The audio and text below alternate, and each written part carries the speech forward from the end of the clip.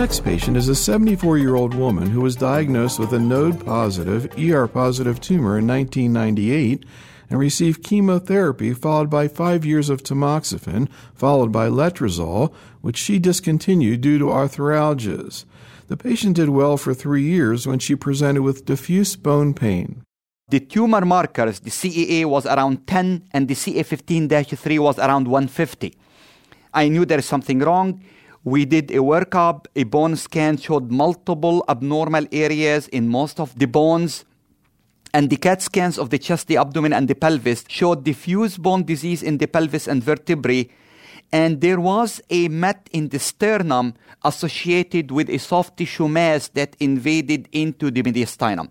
She had no disease in the lungs and no disease in the liver. We did MRI of the brain, and that was normal. We performed a CT-guided biopsy of the sternal met with mediastinal soft tissue mass that showed adenocarcinoma consistent with breast primary ER-positive, PR-positive, and HER2/neu1 plus negative. At that time, we started her on Famara, and she continues to take both Famara and Zometa. And what's your impression in terms of the tumor? Any change at this point? Her symptoms have subsided by more than 95%. She's absolutely not in any pain. Her tumor markers decreased by at least a half, and she has no symptoms. Any problems with the letrozole?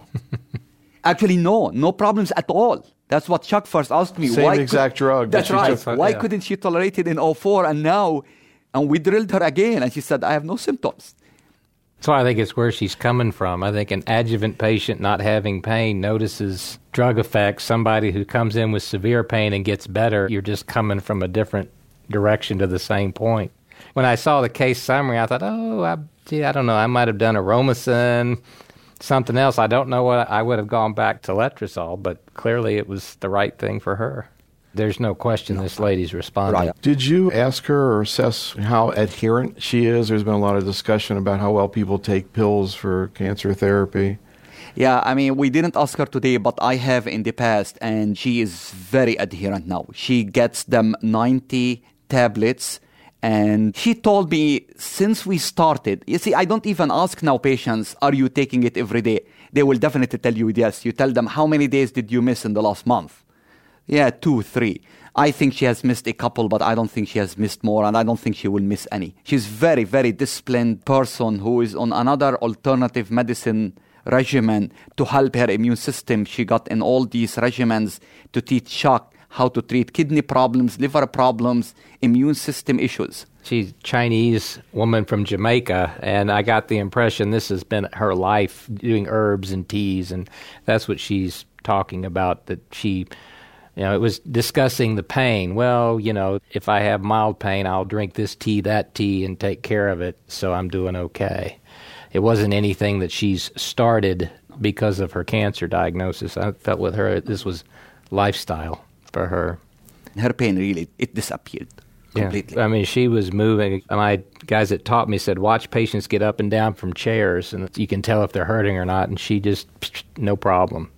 Where do you see things heading in the future, Chuck, if she gets to the point where she progresses on letrozole? Let's say she continues with this response for a while. What would your next strategy be? What would you be thinking about?